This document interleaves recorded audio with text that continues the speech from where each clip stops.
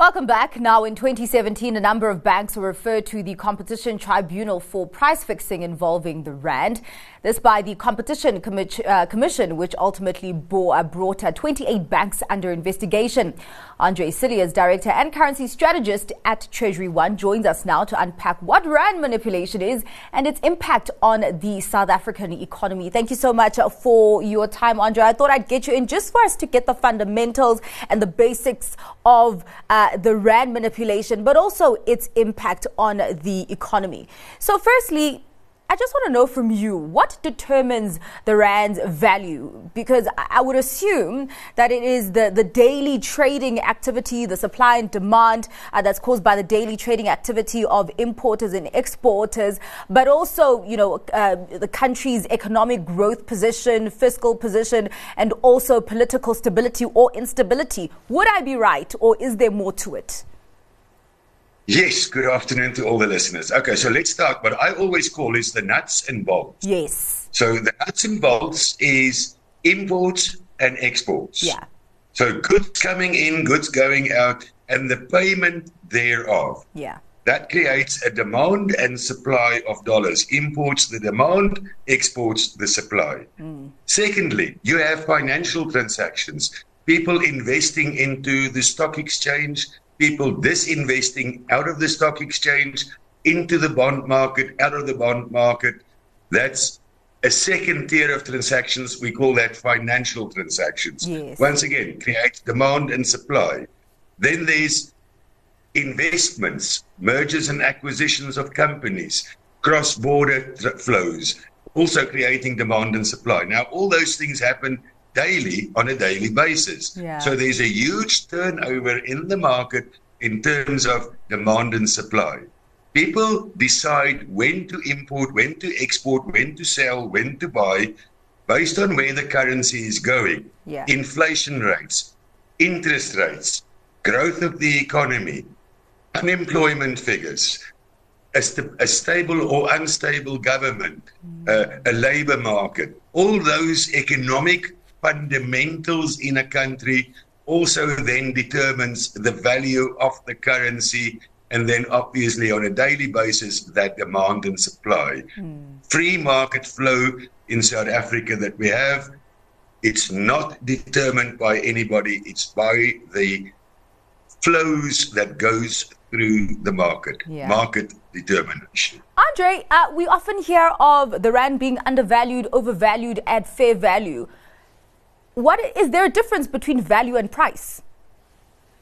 Okay, so fair value would simply refer to if you strip out inflation rates and stuff like that out of it, and you say, for my 1 rand that I got $1 on a one-to-one basis 25 years ago, for Yes. argument's sake. Yeah. How much must I get for that dollar today? Or how much rand must I pay for that dollar today to be able to go to America to buy exactly what I would have been able to buy 25 years ago? That would be the buying power parity level. If I'm going to get less for my goods, Yes. For my rand, less dollars for my rand, and I wouldn't be able to buy the same amount of oranges, for argument's sake, then the rand would be undervalued. If I were to be able to exchange it for dollars and I get more oranges than what I got 25 years ago, then the rand would be overvalued. Now, this is an explanation in absolute the simplest terms that I can do. Well, thank you very much. But that's the thing, though. Value and price, is it the same thing? Can we use these terms interchangeably? Can you use the terms? Value and price. Yes, you can, in a sense, use value and price, because that would be the buying power parity level of the rand, value and price. Okay, all right, I get you. Well, now, in the currency market, there's a phenomenon of price setters and price takers. Just talk to us about, what determines the role for each, and who actually gets to be a price setter and who gets to be a price taker. Okay, so the price maker would be the authorized foreign exchange dealer appointed by the South African Reserve Bank that is allowed to trade in the market and make prices when being asked for by clients to either buy or sell dollars to settle the trades that they need to do in terms of exports or imports, or those financial transactions that I said. Yeah. At the same time, international banks would also then be able to trade, not necessarily a point to transfer money in and out of the country, but they would be able to trade in the market as a market maker, as a foreign exchange dealer. Yeah. The corporate, the client, me and you and big companies, they would become the price takers who ask for a price from those price makers that trades in the market. I'm just also trying to get to, the point of them being called price setters. Do they actually set the price, or is that determined by also the influence of those institutions, because of the big flows that they have, that they transact on daily? Is it more influence, or is it setting, that I'm actually setting the price at this point, or is it just the influence of those institutions?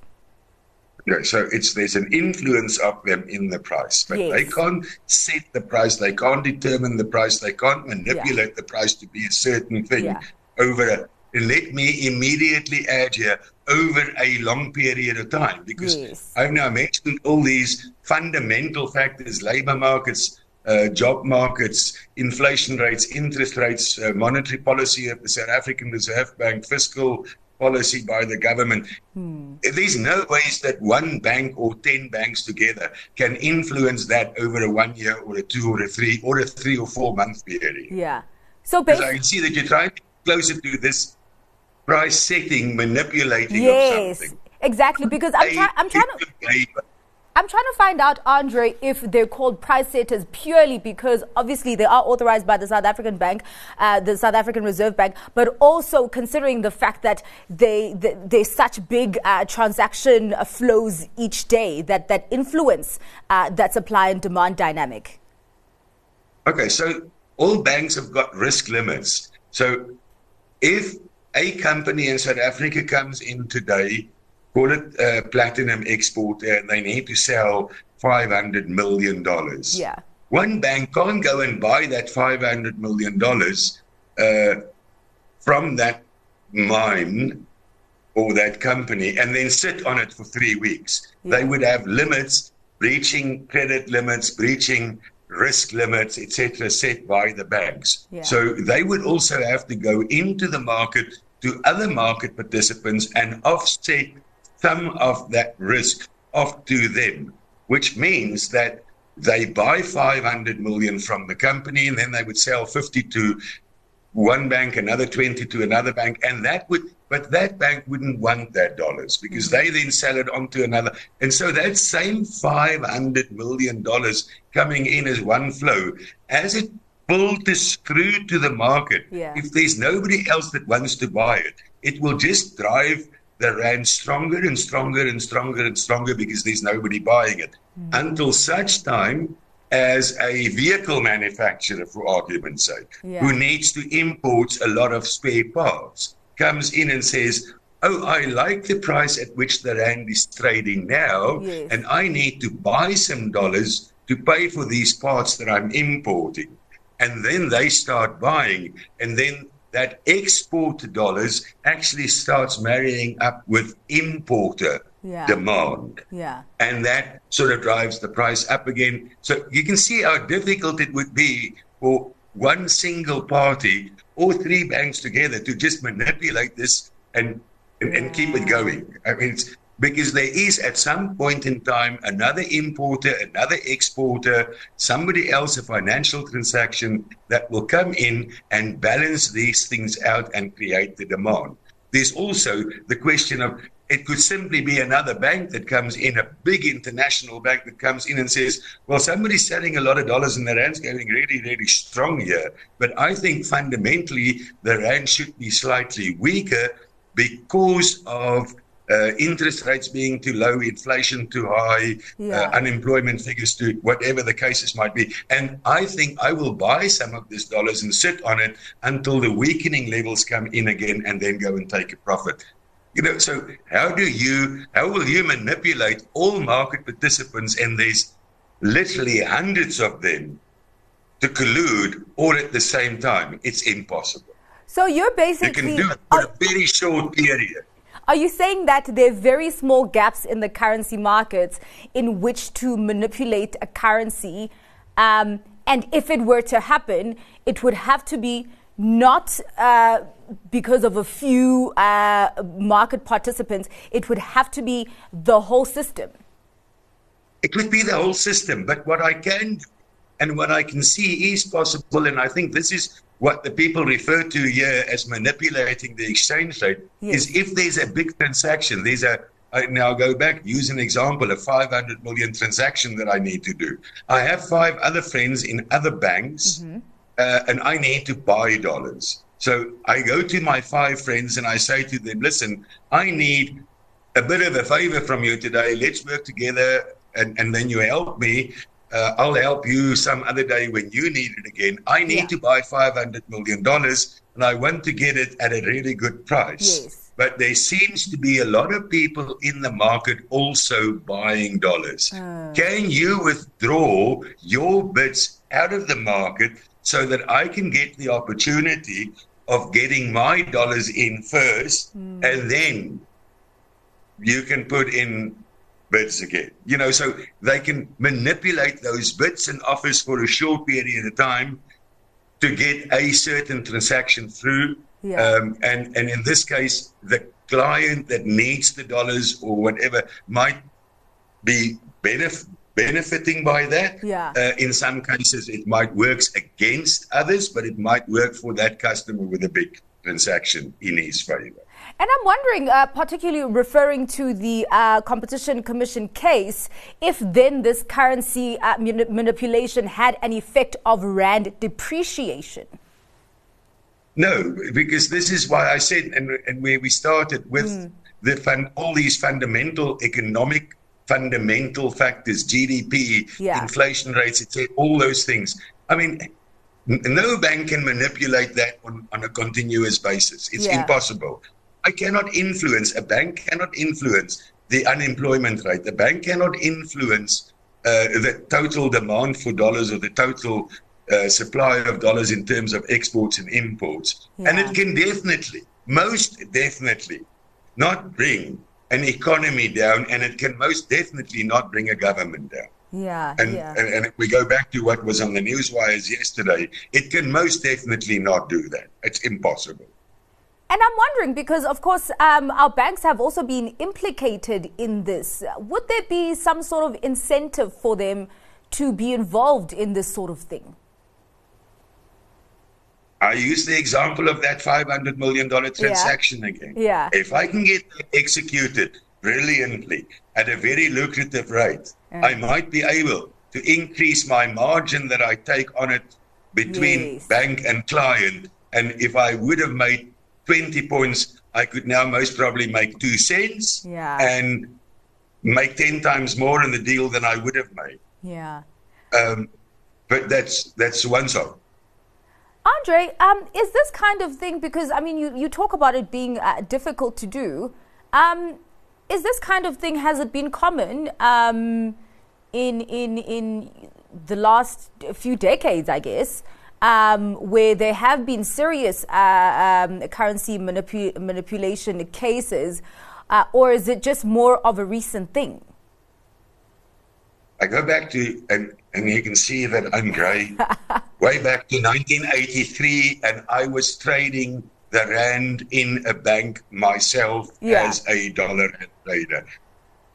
The very first thing that you did every morning, throughout the day, throughout the evening, after work when you went to the pub to have a beer with your colleagues in other banks, is to speak about the currency, the orders that was executed, the amounts that was traded, and so forth. And at times you would speak to people and say, "Joe, I've got this massive big import order today. I'm a big buyer of dollars or whatever." You never share names. Yeah. But we didn't have chat rooms, and we didn't go into chat rooms and chatted with people in chat rooms where the digital work caught up with people and they were caught out by speaking to each other. But people's been speaking to each other for the last 40 years. I'm telling you now that they've been speaking to each other for the last 150 years. No, as long as we live. So then now I'm asking, as you were making your analogy, would you still call that manipulation or just kind of the normal way of currency trading in the markets? It's part of the normal functioning of a market. Manipulation would be if you can fix something and change the direction of the currency for a longer period of time, and that's not possible. All right.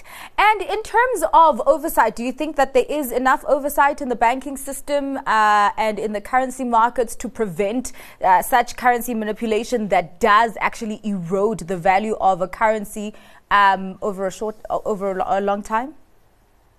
Kudos to the Financial Surveillance Department of the South African Reserve Bank, previously called the Foreign Exchange Control Department.